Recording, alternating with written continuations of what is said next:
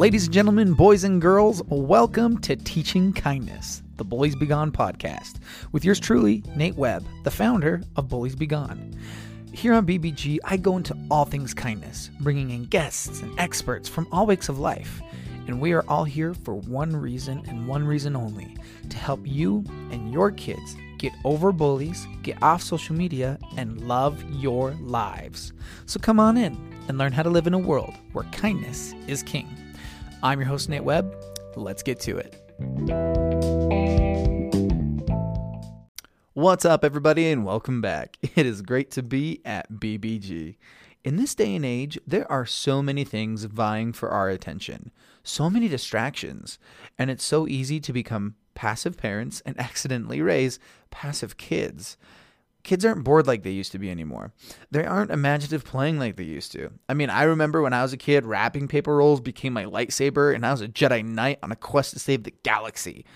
But now it feels like a lot of little kids are just sitting in front of their screens and, well, not doing much. My guest today, Adriane Thompson, is a parent coach that specializes in helping parents be purposeful with their kids. Her main goal is just to help parents raise emotionally healthy kids. There's going to be a lot of gold nuggets in this episode. But first, got to pay the bills. All right, everybody, we are back. So like I said in the intro, we live in an age of passive parenting, and the emotional health of our kids are taking a hit. But how can we parent with purpose? How can we help our kids to be more innovative, to have more fun, to be kids? Well, this is the exact specialty of my guest today, Adriane Thompson. Over the past few years, she has used her passion for people and learning to help parents raise emotionally healthy kids. You can find her tools and practical tips to becoming a more powerful parent and purposeful parent on her blog, Raising Kids with Purpose. Adriane also works for a company that helps parents and teachers empower students by running micro schools. She's a parent coach striving to help everyone she possibly can.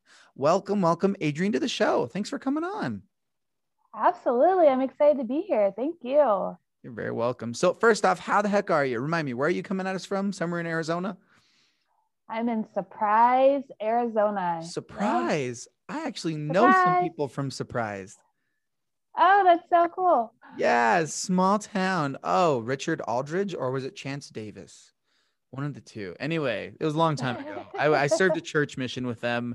Yeah, he's like, Surprise, Arizona. I'm like, never heard of it. Blanding, Utah? He's like, nope, never heard of it either. I'm like, yep, small towns for the win. Awesome. You asked me how I was. I'm really good. I'm busy, but good.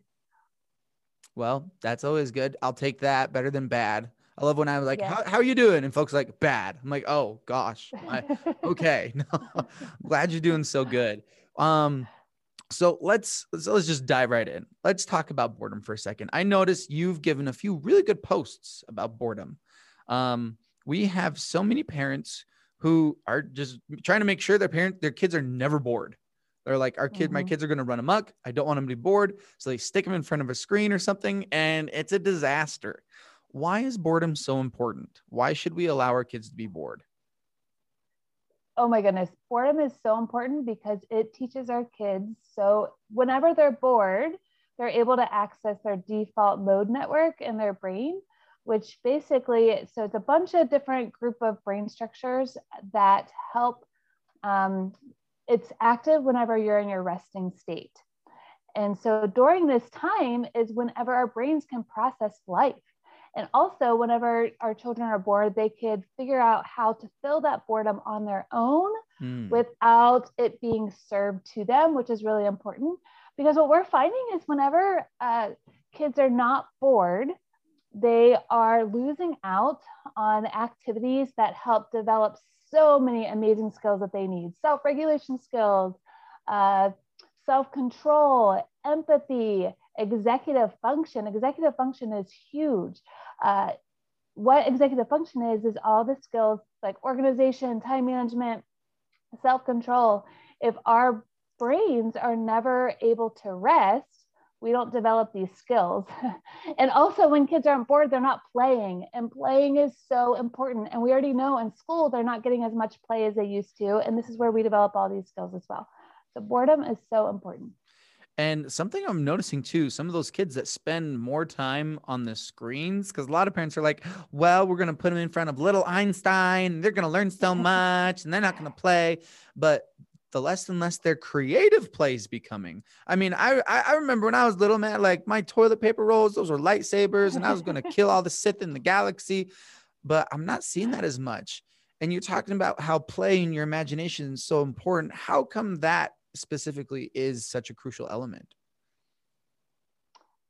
Why is that so? Because that's how we learn. That's Mm, how we engage in I one day we were at the park, and this was actually not a very fun experience, but we learned a lot from it. So we were at the park, and we show up, and a lot of our friends kids had toy guns. Hardly any of them even shot anything. They were just making noise, and the kids are running around and they're playing, and they were in their own little world where there were some adults there that were not happy that our children had toy guns. Because I get it, they probably had something that happened, or the media tells them that this is bad. right. And so I was the only mom that was over by these 10 boys.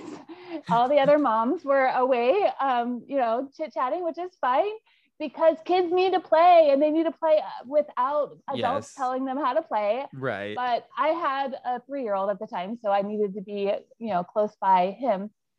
And these adults, we start screaming in my face, and we're so upset that our children were playing. And so I did some research, and the research told me that it's so important to play with this is where our kids learn. So them playing with toy guns are able to figure out, okay, cause and effect. If I pretend to shoot him, then he falls down, he goes down. And you want them to do it in a play time, not in real life, right? And this is the way kids figure out life. And so although it was a very uncomfortable experience, I'm thankful that we went through it, because I was able to explain to our kids too. And I was able to tell them, like, okay, so whenever you have conflict, do you scream at another person? What does that solve? We were able to pull out all kinds of lessons You see this full from grown this. adult, don't act like them. Like, Yeah, pretty much. But they were screaming at the kid. They ended up calling the police, and the police never came. But yeah, it was. surprise, surprise. But what I found out though is it's so important, because this is the way our kids make sense of their world.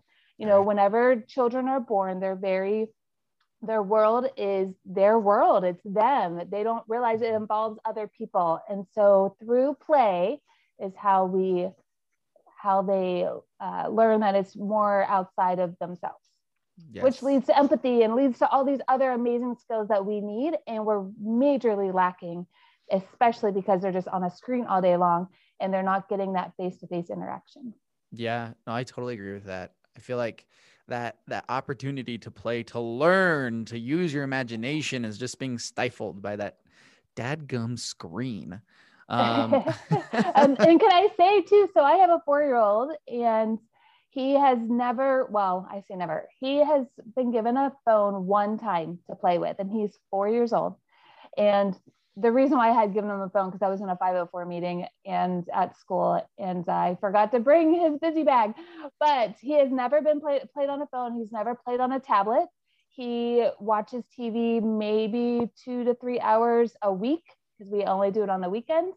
Mhm. And can I tell you, you said with your lightsaber and your toilet paper roll, he turns anything into anything else. It could be food, it could be, his imagination is so big. And I don't know if it's just his personality, but it does seem like it's connected, because I look at other 4-year-olds who are given the screen all the time to entertain them, and I just don't see that imagination. Again, this is just one case, and it might not be, Right. but I do see that he's able to just entertain himself for hours, and able to, he was using a pot the other day as like a funny mirror, and making different faces in a pot. And then that pot became a hat. And then that pot became, he like used it in so many different ways. And I think it's because he's given the opportunity to do so. I love that. Parents, those of you who are listening, and teens who are listening, kids who are listening, put down your phone, put down your screen, like look away from it, like legit when Look you're at up. home for like a week, like just try it out for a week. Look up from your phone, put it away, or put your kids' screen away and see what happens.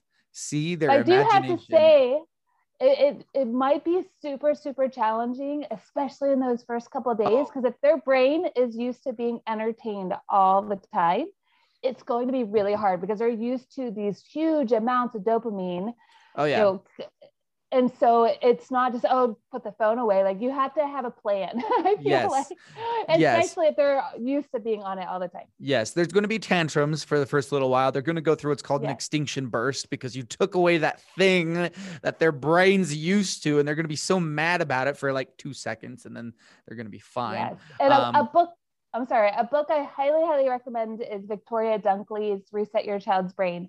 She Ooh. gives you an actual protocol to follow, a plan to follow, and it's amazing. Okay, so it's Reset Your Child's Brain by Victoria someone. Dunkley. Dunkley. There you go. Yes. Reset Your Child's Brain. Highly recommend. So kind of change gears a little bit. So you specialize, right, in helping parents become purposeful. Now, what's the big deal behind that? Like, why is it being purposeful versus being passive? Because that's what our children need. They are born into this world needing someone to attach to, someone. That's what we are relational beings, and we are wired to find connection with our parents. And so it's so important. And if you ask parents, what do you want for your children? Most say what? What do you think? Be happy. Happy. Want them to feel loved. Yes, I want them to be kind and helpful and all these things. Well, that doesn't happen. First of all, if you're not modeling those things, and second of all, if you don't have a connection with them. I love that. So you just barely said if you're not modeling those things. So do you mean to say the best way to raise an empathetic, energetic kid is to be that thing yourself? What? Say what? Groundbreaking material here on set. No, my gosh. It's so elementary, but yet so many people miss the point.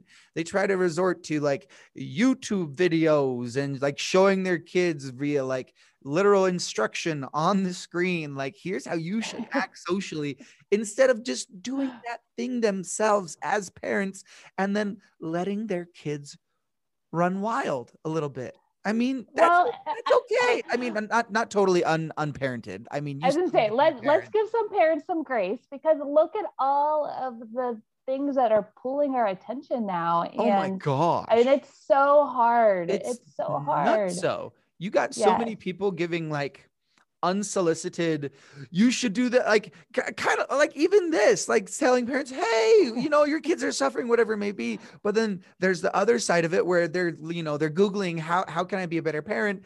And then they got so many, you need to have your kid watch this so they can be multilingual. They need to do this. They need to do this. If you don't do this by this time, then your kid's going to be behind developmentally. And parents are so scared that some of them aren't allowing their kids to be bored. And so parents, please don't feel guilt and shame right now, especially because you're doing the best that you can, that with the knowledge that you have. If you are struggling with your child's behavior, if you're just feeling like there could be more joy and spark in their life, see if there's any room for removing screens in their life. And if there's any room for that, try it out. See what happens. There might be some struggles at first, but try it out. And in addition to that is whenever you remove the screen, you create more room to have connection. And that, I believe, is what our children need, is your undivided attention, even if it's only for 10 minutes a day or 10 minutes a day.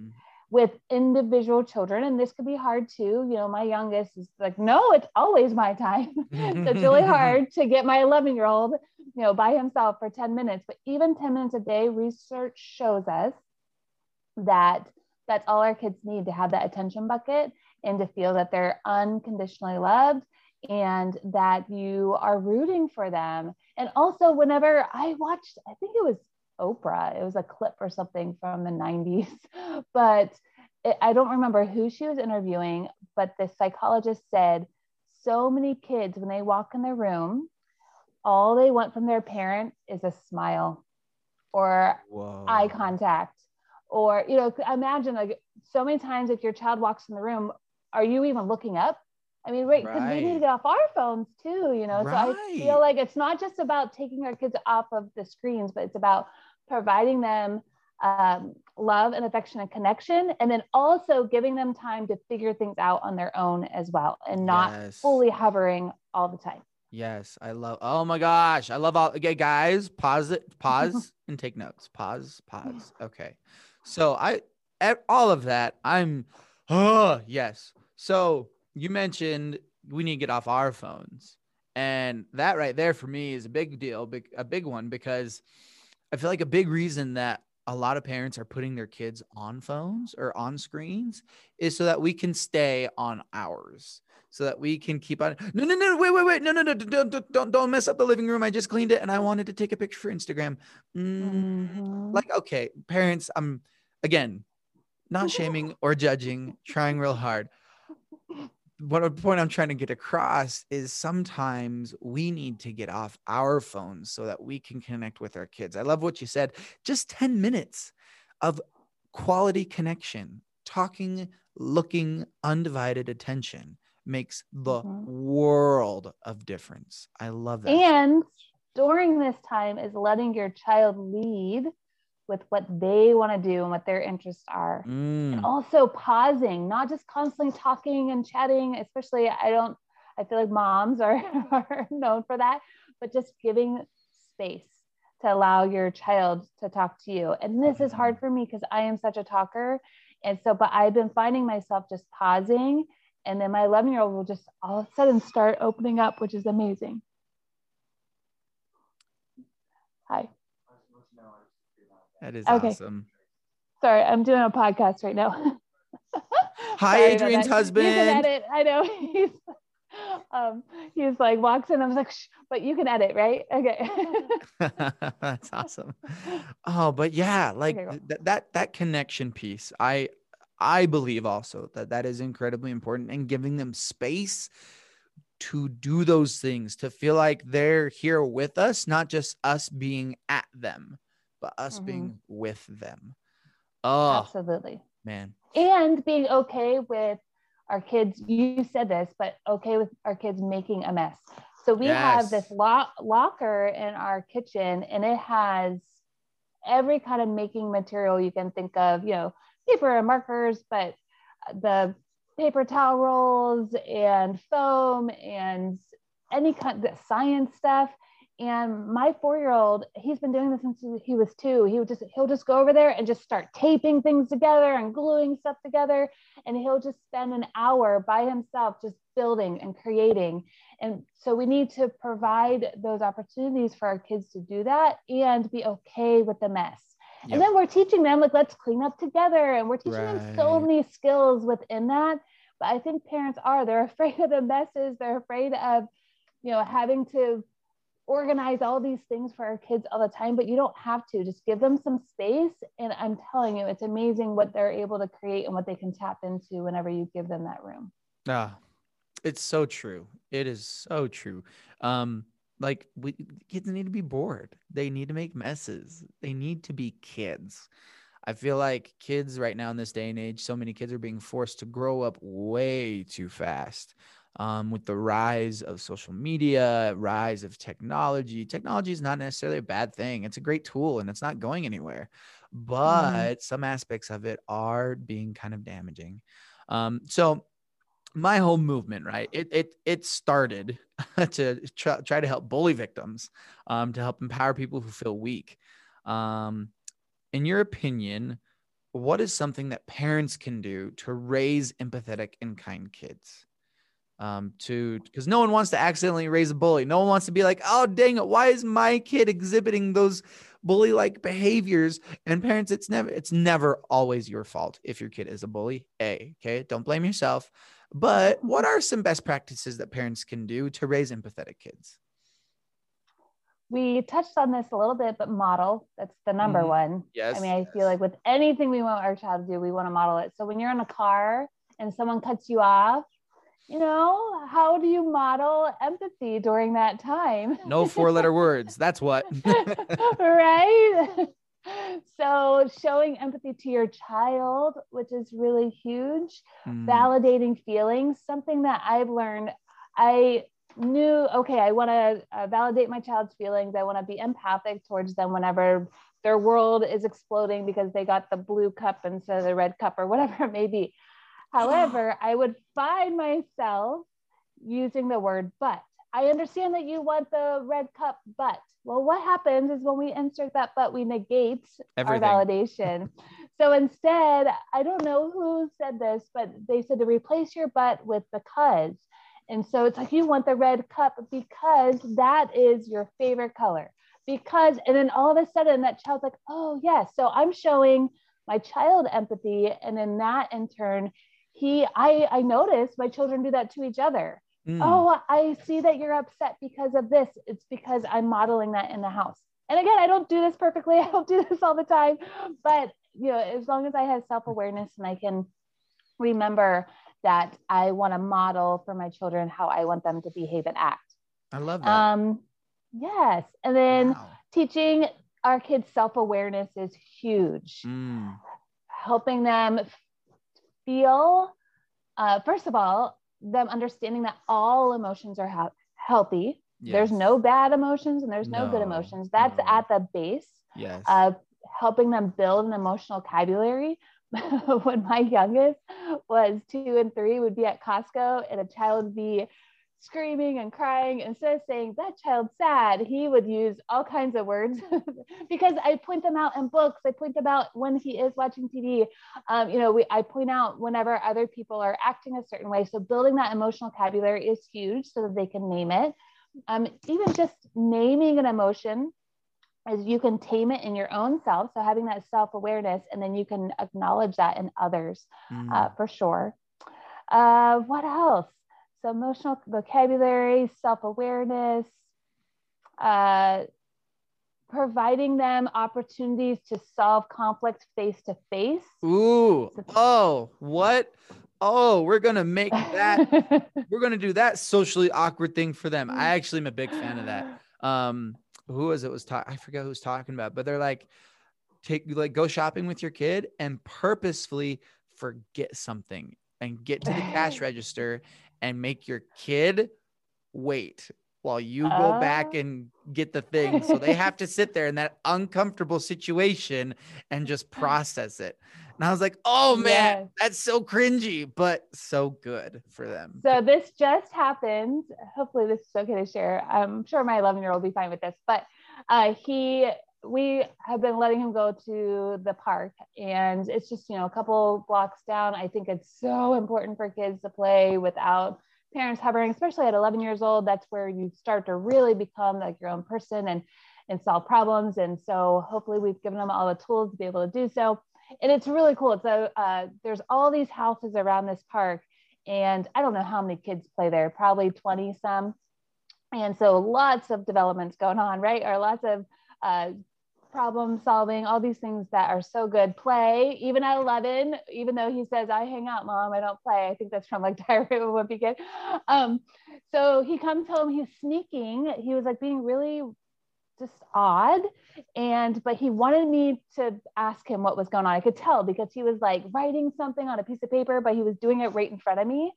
And so finally I was like, okay, show me the paper. What's going on? And he was writing an apology letter because he did something that was unkind to a child at the park. And then all the other kids teamed up on him, stole his bike, were calling them names. And he was just devastated, right? But it started with an action that he did that was very, very unkind to another child. And so he came home and wanted to make things right on his own. And he started writing a letter to this child. It was like, will you be my friend again? I'm so sorry. I want to give you $5 to buy a taco. I mean, it was in his own, his own verbiage way. right. Yes. to apologize.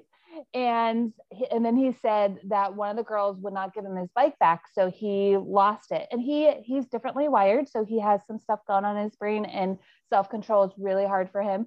And he said he lost it and shoved her off the bike, and he felt awful about it. Well, right at that moment, the mom and the daughter show up at our doorstep, and it's 7 o'clock at night, it's dark. Oh, But can I tell you, it was so beautiful because these two kids were standing face to face. The mom is a third grade teacher and totally found value in them solving the conflict face to face. She was using, I knew that she like had a really good SEL, social emotional, learning, like vocabulary. She understood what was going on. She understood that he was differently wired, and his behavior was not who he was. Thank heavens. It was so right. It was so beautiful versus like some dad coming when to beat us up or something. Well, No, right. There's so many like lawnmower parents that are like, how dare you touch my child? And just like snowplow through all their problems. Yes. But it was so beautiful. And because the kids were so uncomfortable, but they both, and we didn't force them to apologize. We didn't tell them what to say. We just sat there and allowed them to see each other. The girl was crying, and my son projects whenever in awkward situations. And so he was like, wouldn't this been easier over Zoom? And he was, saying different things, but he was getting her to laugh. And then we were kind of guiding it like, okay, so what could you guys do next time? But it was so beautiful to watch. And they were face to face, and they had to sit in that uncomfortable emotions, but he was able to see on her face how sad she was. Right. And she was able to see how remorseful he was, which I think that's the best way to teach empathy. Right. So although it was uncomfortable, and I would never want my child to hurt someone or do something, they were able to learn from this. And he's been going back to the park since, and they all have been getting along. And so they truly have learned from it. I love that. Oh, that's such a good story, and so many good takeaways too. Something that came to my mind was we just need to let our kids process their emotions. Give them that space to go through it instead of just jumping in. Oh, no. It's okay. Don't be sad. No, it's okay to be sad. It's okay to cry. It's okay to process all these emotions. Cause like you said, there's no such thing as a bad emotion. And the kids actually need to process all their emotions. The reason why there's so many like high school age kids that are struggling mental health wise right now is because a lot of them didn't have the opportunity to process emotions as little kids. And so they're struggling to process them as older teens now, because a lot of them weren't given that space. Because so many parents, me included, I have a 2-year-old and a 2-month-old. I am so terrified of sad emotions. I'm like, no, it's okay. It's okay. You're crying and that's fine. And I'm not going insane. But the reason for that is probably how you were parented. It's just this generational cycle. But that's the really cool thing is we know so much about the brain now, just even in the last 20 years, that we can change that. We know that our brains are plastic, and we know that we can develop the self-awareness that when our child's crying is affecting us and triggering us, it's like, okay, we now know that we can change that. We can not allow that to affect us, not allow us to flip our own lids, because how can our kids be empathic or have self-control if we're not having self-control? I mean, I could just sit in a Walmart and see, a parent screaming at a child, why are you screaming at me? And I'm like, well, if first off, and I've done it too. Like I have totally, even though I know all these things and I have a great self-awareness, and it takes a lot of work. And I've spent years doing this work on myself. There are some times where I'm like, I don't care. I just want to be bad. And I don't care. I'm just gonna, yell at this moment, which is not good. But the big thing too, is if that does happen, is to repair. Is to talk to your kids. That's showing empathy too. It's like, hey, I was totally offline. I did not take care of myself. I should have done this, or what could I have I done? So it's really, really, really important. Every time you have what's called a rupture in your relationship, is to repair that rupture moment. Yeah. Yes, that rupture. I love that. Oh, so many good things, guys. So many golden nuggets here. So many different things that you could take away and implement. We could talk for hours, honestly. I'm a nerd with all this stuff. I'm big into psychology and personality and all this fun stuff. Um, but alas, we cannot for hours and hours. Well, I don't know. It's a holiday. No, I'm kidding. We have families. So how can people find you? See what you're doing? Shameless plug time. Yes. So I have a blog called Raising Kids with Purpose, and it's raisingkidswithpurpose.com. You can find me on Facebook under the same name and Instagram under the same name. I do have to say that I have been a little quiet on those, but there's tons of tools on my Yes. blog. I have a lot of toolkits, gratitude toolkit. I have a lot of like family values, family goals, lots of tools to help you have a good family culture with your kids. And a lot of the tools aren't just for the parents to fill out, but they're for the kids to fill out with the parents. Yes. There's activities, one-on-one activities. There's lots of different things on there. Love it. Love it. Love it. And all of that, guys, is in the show notes. So go check her out. Go follow her. She shares these useful tips and tools all the time. And then her blog is chock full of them, like she said. And for your daily dose of positivity, go and follow me on Insta at bulliesbe.gone. And always remember, you are wonderful, you are worthy, and you are worth it. Go home and give your kids an 8-second hug, and we'll see you on the next one.